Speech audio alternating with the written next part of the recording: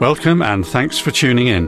This is Search for Truth, your Bible teaching programme with Brian Johnston. Today, Brian brings us talk number 6 in our series of studies from the Bible book of Daniel. If you're following the series, I hope you're enjoying the interesting teaching, which is relevant for today, and it's from the events that surround Daniel and other characters in that book. Today's talk is called Faced with Injustice. And this time the readings are from Daniel chapter 6, if you wish to follow. So let's join Brian now. Thanks, John. At the time of writing, the famous United States basketballer Michael Jordan has just been featured in the news, commenting on the number of black people shot by the police in the US and the revenge killings of police officers by blacks, which have been trending in news bulletins lately. He went on record as saying, "As a proud American, a father who lost his own dad in a senseless act of violence, and a black man, I have been deeply troubled by the deaths of African Americans at the hands of law enforcement, and angered by the cowardly and hateful targeting and killing of police officers." Jordan said in a statement, "I grieve with the families who have lost loved ones, as I know their pain all too well." The concern there is about prejudice. The claim is that in some places people are stopped, searched and otherwise harassed for no other reason than the colour of their skin. In today's instalment from the book of Daniel, we find Daniel the victim of prejudice. We're starting at the beginning of chapter 6. It seemed good to Darius to appoint 120 satraps over the kingdom, that they would be in charge of the whole kingdom, and over them 3 commissioners, of whom Daniel was one, that these satraps might be accountable to them, and that the king might not suffer loss. Then this Daniel began distinguishing himself among the commissioners and satraps because he possessed an extraordinary spirit, and the king planned to appoint him over the entire kingdom. Then the commissioners and satraps began trying to find a ground of accusation against Daniel in regard to government affairs, but they could find no ground of accusation or evidence of corruption, inasmuch as he was faithful, and no negligence or corruption was to be found in him. Then these men said, "We will not find any ground of accusation against this Daniel unless we find it against him with regard to the law of his God." Then these commissioners and satraps came by agreement to the king and spoke to him as follows, "King Darius, live forever. All the commissioners of the kingdom, the prefects and the satraps, the high officials and the governors have consulted together that the king should establish a statute and enforce an injunction that anyone who makes a petition to any god or man besides you, O king, for 30 days shall be cast into the lion's den. Now, O king, establish the injunction and sign the document so that it may not be changed, according to the law of the Medes and Persians, which may not be revoked." Therefore King Darius signed the document, that is, the injunction. Now when Daniel knew that the document was signed, he entered his house. Now in his roof chamber he had windows open toward Jerusalem. And he continued kneeling on his knees 3 times a day, praying and giving thanks before his God, as he had been doing previously. Then these men came by agreement and found Daniel making petition and supplication before his God. Then they approached and spoke before the king about the king's injunction. "Did you not sign an injunction that any man who makes a petition to any god or man besides you, O king, for 30 days is to be cast into the lion's den?" The king replied, "The statement is true, according to the law of the Medes and Persians, which may not be revoked." Then they answered and spoke before the king, "Daniel, who is one of the exiles from Judah, pays no attention to you, O king, or to the injunction which you signed, but keeps making his petition 3 times a day." That's an example of someone on the receiving end of prejudice. There's no reason given for why those other officials wanted to get rid of Daniel. Sure, they were jealous. They'd have loved the extra promotion that he was lined up for. But to go to these lengths? To have their rival condemned to death? It certainly didn't help that Daniel was a foreigner with other beliefs. From our earliest days, perhaps, we remember in the school playground how cruel young children could be to anyone who was different.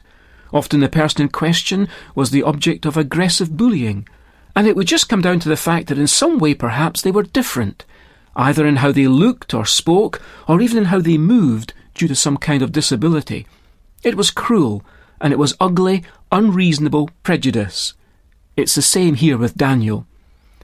He was also the butt of injustice. That's also been in the news in the United Kingdom. One large sportswear retailer has been criticised for treating its employees unfairly, with low pay, harsh conditions, and with severe penalties being applied for trivial offences, such as being 1 minute late for work. Have you ever been subjected to unfair treatment? Then you know what it feels like. It makes you want to shout out against it, to cry for justice, to try to get something done about it, and to get it all sorted. Daniel was equally someone here in chapter 6 of his book who was subjected to injustice. The plot against him was clearly unfair. Daniel didn't deserve to be treated like that. The fact that his jealous colleagues, who were prejudiced against him, could find no legitimate cause of complaint against Daniel proves the total injustice Daniel was facing. Now here's a question. Daniel's God was the God of heaven. Why then did God do nothing about his servant's plight? We know God was pleased with Daniel's life. We're told repeatedly that God delighted in him and even desired his happiness. So why then is heaven silent in the face of the massive and blatant injustice Daniel is experiencing at the hands of these men? Isn't that a question that we're often asked? Not about Daniel, but about any contemporary injustice in the world. Ha! Many people scoff. There can't be a fair God, at least not one who's got any power at all, else why does he allow this to happen? Many use this idea as an excuse not to believe in God's existence, or at least to profess not to believe. Well, that sort of brings up the topic of religion, doesn't it? Those men who made plans against Daniel, who plotted his downfall, were cynically prepared to use his religion against him for their own political ends. We see this kind of thing today too, often in the name of political correctness. I remember the story of a nurse on a home visit. After she had attended very professionally and caringly upon her patient, she requested permission that she might pray for her. This was declined, but the nurse was also reported and suspended from duty. Then again, symbols of one religion are at times permitted to be worn in public in the workplace, but not symbols of another religion. The way in which religion gets bandied about is very political, and more expressions of faith are squeezed out of the public sphere. It's worse still when laws are passed which flatly contradict God's commands. But back to Daniel and the deafening silence from heaven, as inexplicably God permits the abuse of his servant. So what happened to Daniel? Let's read further, chapter 6 from verse 14. Then, as soon as the king heard this statement, he was deeply distressed, and set his mind on delivering Daniel, and even until sunset he kept exerting himself to rescue him. Then these men came by agreement to the king and said to the king, "Recognize, O king, that it is a law of the Medes and Persians that no injunction or statute which the king establishes may be changed." Then the king gave orders, and Daniel was brought in and cast into the lion's den. The king spoke and said to Daniel, "Your God, whom you constantly serve, will himself deliver you." A stone was brought and laid over the mouth of the den, and the king sealed it with his own signet ring and with the signet rings of his nobles, so that nothing would be changed in regard to Daniel. Then the king went off to his palace and spent the night fasting, and no entertainment was brought before him, and his sleep fled from him. Then the king arose at dawn, at the break of day, and went in haste to the lion's den. When he had come near the den to Daniel, he cried out with a troubled voice. The king spoke and said to Daniel, "Daniel, servant of the living God, has your God, whom you constantly serve, been able to deliver you from the lions?" Then Daniel spoke to the king, "O king, live forever.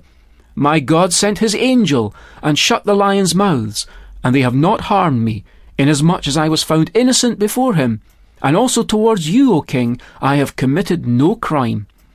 Then the king was very pleased, and gave orders for Daniel to be taken up out of the den. So Daniel was taken up out of the den, and no injury whatever was found on him, because he had trusted in his God. Then Darius the king wrote to all the peoples, nations, and men of every language who were living in all the land, May your peace abound. I make a decree that in all the dominion of my kingdom men are to fear and tremble before the God of Daniel.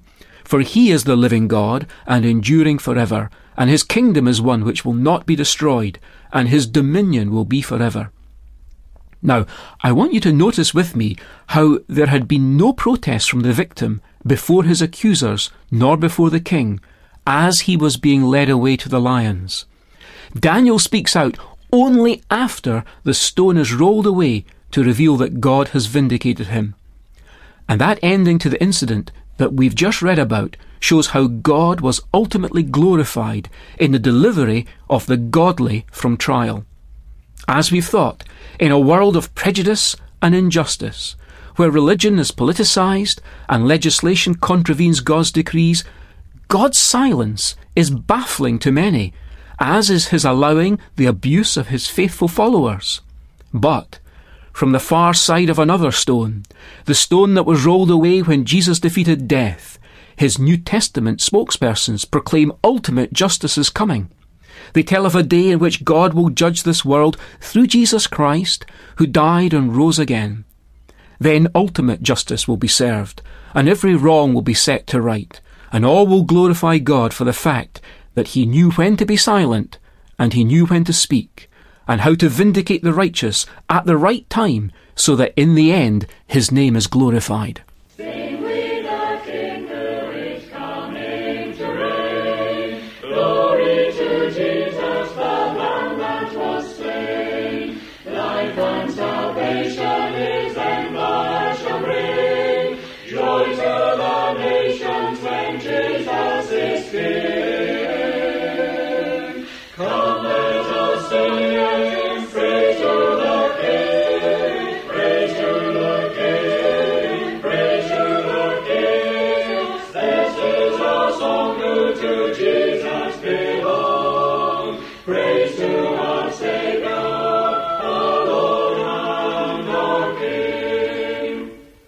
The hymn we've just heard speaks of a day when Jesus will be king, and justice and truth from his sceptre shall spring, and wrong shall be ended when Jesus is king.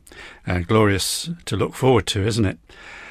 Daniel Decoded is the title of the transcript book for this series, and it's a reminder of all that's been said. It's very helpful to have one, and it's free. You can also download many of our books and talks via the internet, but the hard copy book for this series is available to you by asking for the title Daniel Decoded. You can order by email or by post, and here's our address.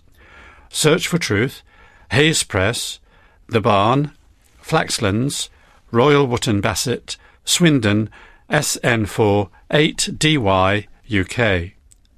Our email address is sft@churchesofgod.info. Also, look out for Search for Truth featuring on www.twr360.org, and this will give you another excellent way of accessing again what you first heard here on air. So many thanks for listening. Sorry we've got to the end of today's broadcast, but it's been great to have your company, and I hope you're enjoying this series if you're following from week to week. If you can, do join us again for another talk in this series next week. But for now, it's very best wishes from our Bible teacher Brian, studio technician David, and our singers and me, John. So cheerio, and may God richly bless you.